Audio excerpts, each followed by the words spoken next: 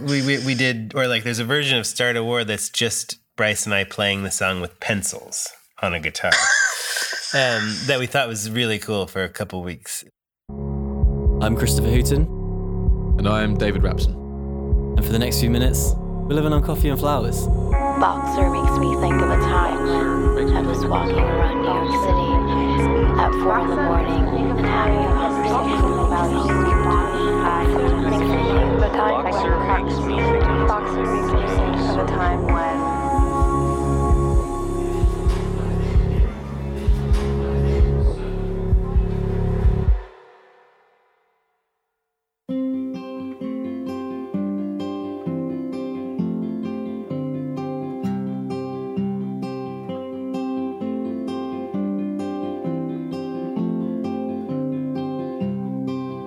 we expected something better than before. We expected something more.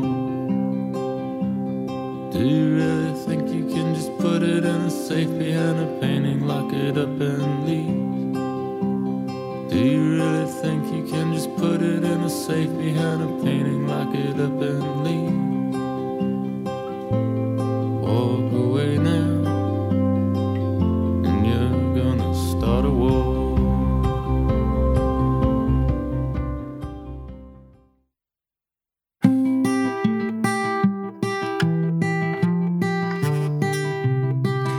That's one part, and then there's a sort of like twin part that plays higher and interlocks, and it kind of creates this, we call it a mirror or something, where you feel it's just basically a scale, but you feel these chords kind of swimming around in it. But it's a drone. The bass doesn't do anything. It just kind of plays C for the whole time, and it's just this simple drum part. But the main part.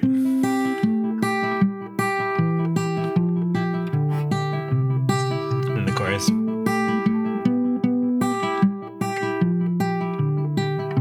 That's all it is, but then there's the higher one playing along with it, where it's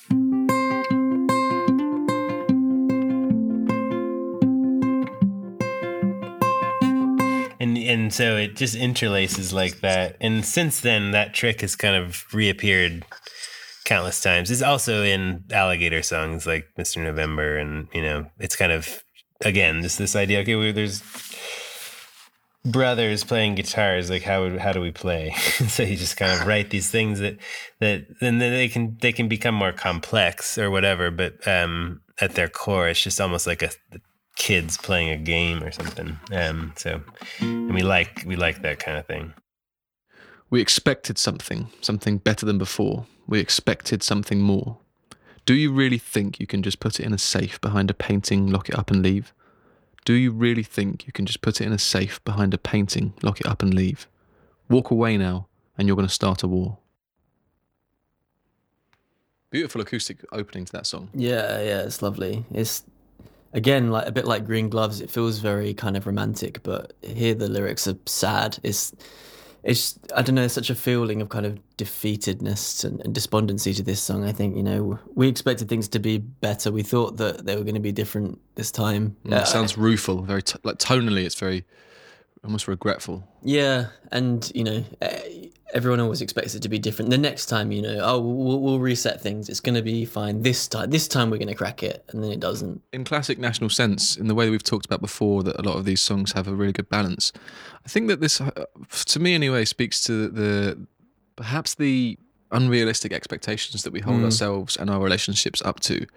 And the following line about do you really think, it's that questioning of like, what was the logic you were following down here? Yeah. Did you really why think? did we expect something perfect, and do you really think that? Yeah, I see your well point. now, so the putting it in a safe behind a painting, lock up and leave is certainly referring to an attempt to sweep something under the rug, and the almost retaliation to that, saying like, that's never going to work, come on, did you really think that you can just ignore problems? Did you really think that this? So yeah, and to put a finer point on that, I think that you can like cover up some like malignancy with something beautiful, like putting it behind a painting. Like, do you think if we just go and like feed the ducks and and go on holiday and do all these nice kind of things, that's going to be enough to cover up, well, not even just cover up, like get rid of like whatever was the thing that was causing the issue to begin with. Superficial things trying to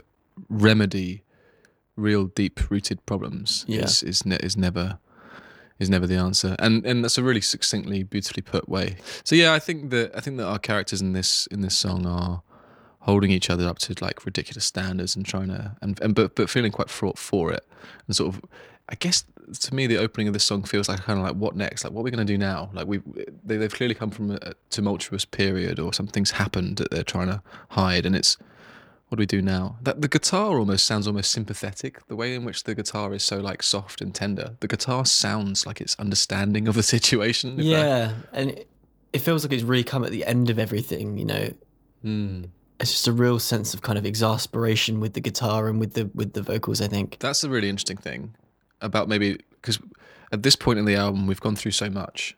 Maybe it's cognizant of all of those trials and tribulations that have come through all of these different ups and downs we've experienced. Yeah, I mean, like, so we've talked about expectation and reality quite a lot, you know, and that this kind of pays that off in a sense, you know, that we expected more from our social lives, our working lives, our time together, and maybe it hasn't always worked out, and this is the kind of the culmination of that. And then I just it does sound really defeated. I think a little bit of resentment in there, like, do you really think we could just put it in a safe behind a painting, lock it up and leave? It's quite a sort of like, it's quite pointed. Really pointed, and that almost feels like kind of a little bit of a fuck you. Whereas, and then I guess like, walk away now and you're going to start a war. It's just, it's an interesting line. I guess it goes back to what I was saying about like, it's inaction rather than action that often comes to, you know, and it's just literally. What do you mean? That is in that paradox of like, you know, something as simple as walking away, or, you know, the idea of just being absent is going to start a war. You know, it's like a kind of a moment of being passive and almost passive aggressive is what's going to lead to like a real problem, like end times kind of problem. There's a question mark in my head as to whether the line about, do you really think you can just put it in a safe behind a painting, lock it up and leave? There's a question mark in my mind as to whether that's directed at somebody else or if that's self-reflective, in that like the narrator or Matt or the person who's listening to this song and reflecting themselves. Did you really think, are you kidding yourself that you could like hide from this, that you could run from these bigger problems? And that's always been something that when I've ever heard that line, I've always reflected on that myself. Like, don't run from problems, man. You're not gonna outrun these things. And then the next section is also ambiguous, because like the line actually is walk away now and you're going to start a war. You're going to start it. But that could totally be aimed, like it could be aimed at someone, right? It could be almost threatening them about what's going to happen, or it could be totally be like when you're in your own head thinking about your next move, like, am I going to walk away? Like there could be massive ramifications for walking away. Am I really going to do that? So I love how this song hinges on this line that's totally ambiguous. Yeah, I never really thought about the picture frame bit being a self-responsive thing. But yeah, that definitely works. Yeah, we have a tendency to think that the relationship's going to be different this time when, you know, for the fifth time that we decided to get things back on track, or like, you know, reset or whatever. But you do the same thing with yourself. Like maybe if your own bullshit caused something to go wrong, after a few months down the line, you kind of forget about that and you readily enter back into something, and you're like, oh, right. Actually all the things that I was doing wrong or wasn't meshing with the relationship are still going to be. So it does work both ways. Right. So if you experienced applying this exclusively to a relationship context, let's say that somebody goes through a messy breakup and probably takes some fault of their own and goes, oh, that was a shit situation, and then attempts to move on and go into the next relationship without actually dealing with the heart of why that breakup occurred. It's like that self-reflection of like, do you really think that it was going to be that easy? Can you just like lock away all of that you didn't deal with and put it away and not deal with that? So yeah, I kind of want to keep that interpretation of it being an inner monologue of like keeping tabs on oneself and saying, you know, once you encounter something, you can't just hide away from it. You got to deal with that before you move on. Yeah, that's a good message, I think. Yeah.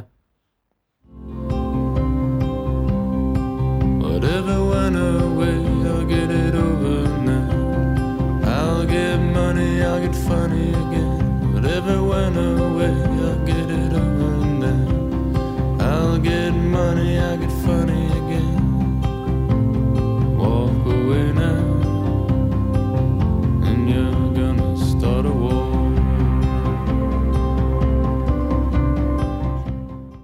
Whatever went away, I'll get it over now. I'll get money, I'll get funny again. Whatever went away, I'll get it over now. I'll get money, I'll get funny again. Walk away now, and you're going to start a war. The first thing that leaps out at me here is the kind of awkwardness of the syntax. Like, you almost expect him to say, whatever went away, I'll get over it now. But instead he says, I'll get it over now. And Right. I kind of wonder why he did that. No, it was. What is it? You'll get it over again. It's some of it's the rhythm and stuff like that. But yeah, that's another example of just like kind of moving things around, throwing another little syllable in there that doesn't like change it much, but it just bends it. It's like in music when you bend a note, that's where you get the blue notes and you get the stuff. It's just like you take a sentence or a phrase and you move it around a little bit, or hold it, or in a weird way, or make it wrong, not so right, or something. And it's just that's the blues. It makes it stick a little more. It makes you remember it a little more. And again, that's just kind of like a lot of it. You just follow what you're mumbling along, and it all just sort of. Some of it's real precise crafting, like Legos, but most of it's you just kind of get things, balancing on each other till it's standing, and it's all kind of swaying there for a second. You're like, all right, that's it. That's the So it's not the all that little playing around with the words and stuff it's not like it's you go in there with a scalpel and do it. It's just like scrunch stuff up and see if it floats. I kept trying to write lines about money, and then we stole a line about money. I'm pretty sure it was yet another sort of a kind of a connector idea between a lot of the kind of work anxiety and the couple. So, and then also just the word money feeling sometimes funny in a line, in a very lush romantic setting. It's sort of like the loud uncle word that comes in, and that's sometimes fun. Yeah. So I guess this is, for me, this is where the idea of it being to yourself does break down, and it maybe is more talking to this other person in the relationship. We talked previously about the superficial way in which you might be able to move on from something without fixing the core problem. Do you really think you can just put it in a safe behind a painting, lock it up and leave? We spoke about the fact that could be about putting superficial things in front of a real problem so as to be able to move on. Do you not think that getting money and getting funny again are very superficial like fixes, or like things that you can drape yourself in so as to not reveal the truth of what's actually going in inside you? Yeah. Money particularly. I'll appease you in this relationship by getting money and being funny again. It's basically saying like, I know there are issues, but I'm gonna make it okay by making you laugh and buying you something. Yeah. Very superficial. Yeah, I'll get funny again. I'll go back to doing my ridiculous slow show shit. However, I'm torn because I don't want to belittle those things. Like, imagine being in a relationship with someone who doesn't make you laugh and has no money.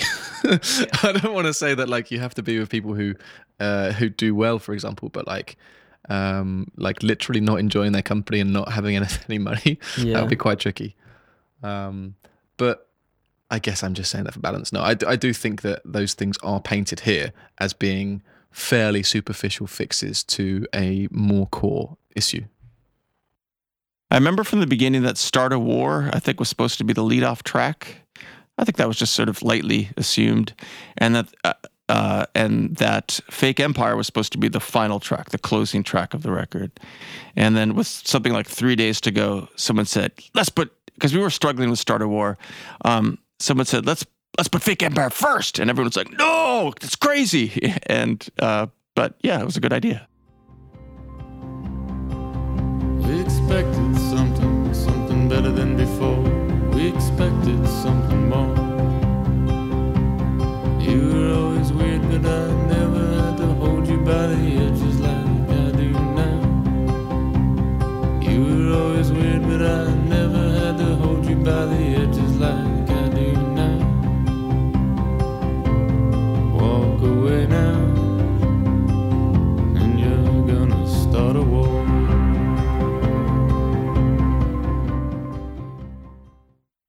You can read it as political, or you can read it as relationship, or both. But I also like the repetition and what Matt's doing, and that it's kind of everything is just riding this like internal clock or something, and like the toms are this heartbeat, and it just is very like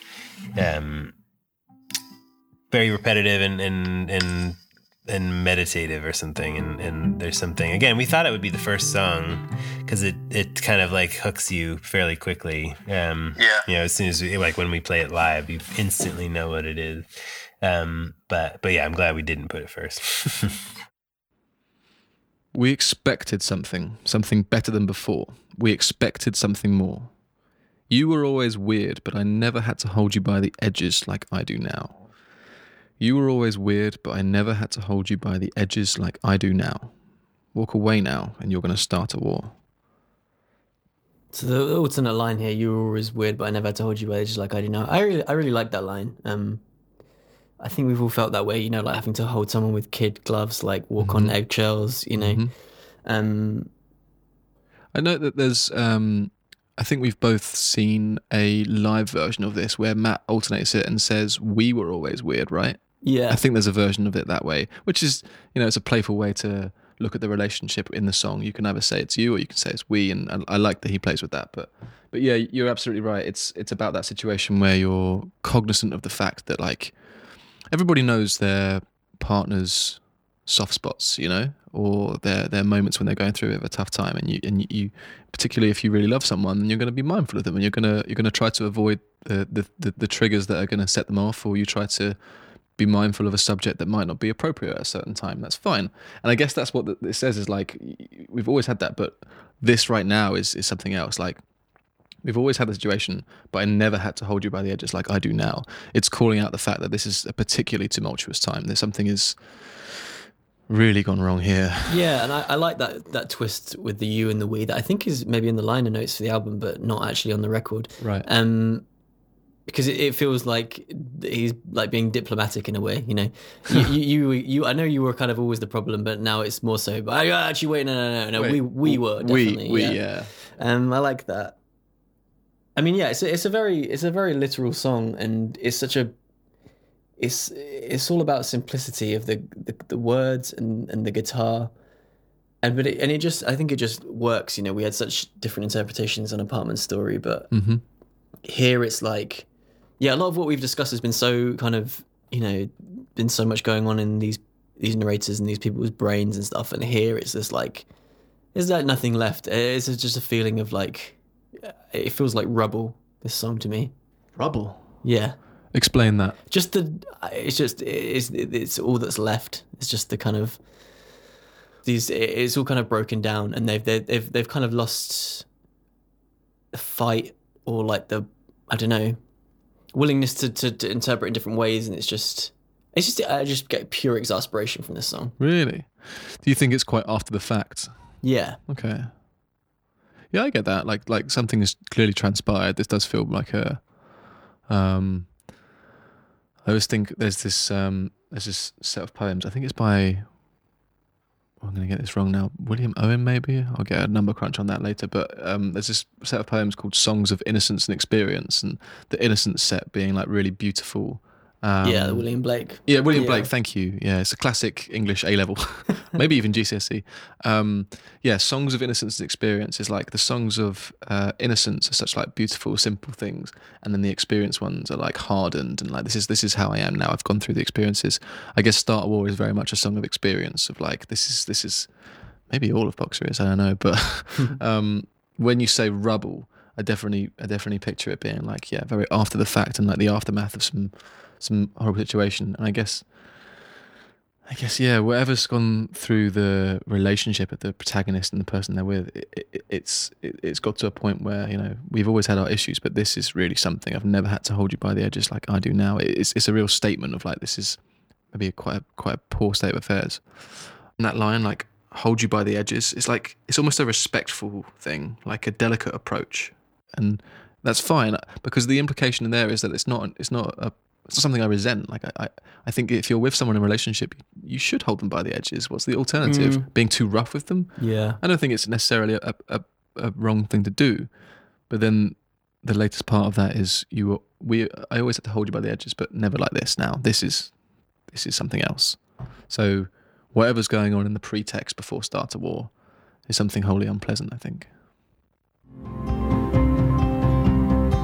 Whatever went away, I'll get it over now. I'll get money, I'll get funny again. Whatever went away, I'll get it over now. I'll get money, I'll get funny again. Walk away now, and you're gonna start a war.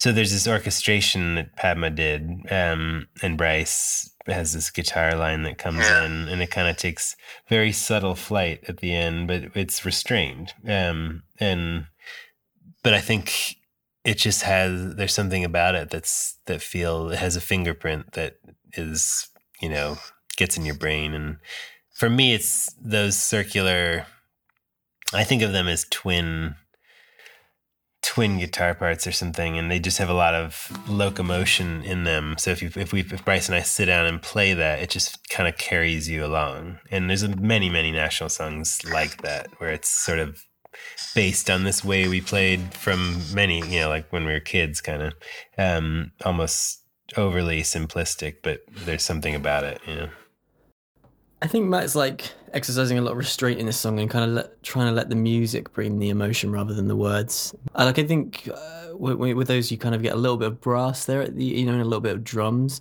I think that really kind of changes the mood of the song. From the kind of like despondency to kind of I almost get a vibe of like moving on somehow. It's like walk away now. It's kind of like all right, okay, fine.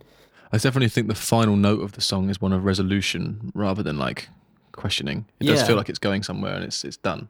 Yeah, I feel even with the way the drums come in, it feels like the walking away has happened. And now it's like what comes next. I guess in all this commentary we've provided in this track, it does feel like we're at the end of something, right? Yeah, it's like a palate cleansing kind of track. Yeah, maybe so. Maybe it's like just a post-mortem on something. Yeah. It's a look in the rearview mirror, and there's nothing left to say, and then I think that's reflected in the lyric list, like the lack of lyrics in the outro. It's definitely a song that has I think, as you say, the lyrics are quite literal as opposed to some of the more like exploratory writing in the album, and it's perhaps apt because there is much more evoked in like the simplicity of the music. Perhaps implies like the writings on the wall situation. It is what it is. It's very stark, very sad almost, but it is what it is. Like after ending, there always will be something else, and that those drums are the beginning of whatever is next. Matter of fact. Very matter of fact, yeah. It's like, and particularly with that sort of like fade out, and then there's that final like kind of note, like it's done. Coffee and Flowers is brought to you by Vero, a subscription-based social network which respects your privacy and doesn't sell your data to advertisers. Follow Coffee and Flowers and Vero to find and search all the songs, books, films and other things that we reference in each of the episodes. Download Vero for free on iOS and Android. Go to get.vero.co/coffeeandflowers. That's get.vero.co/coffee&flowers.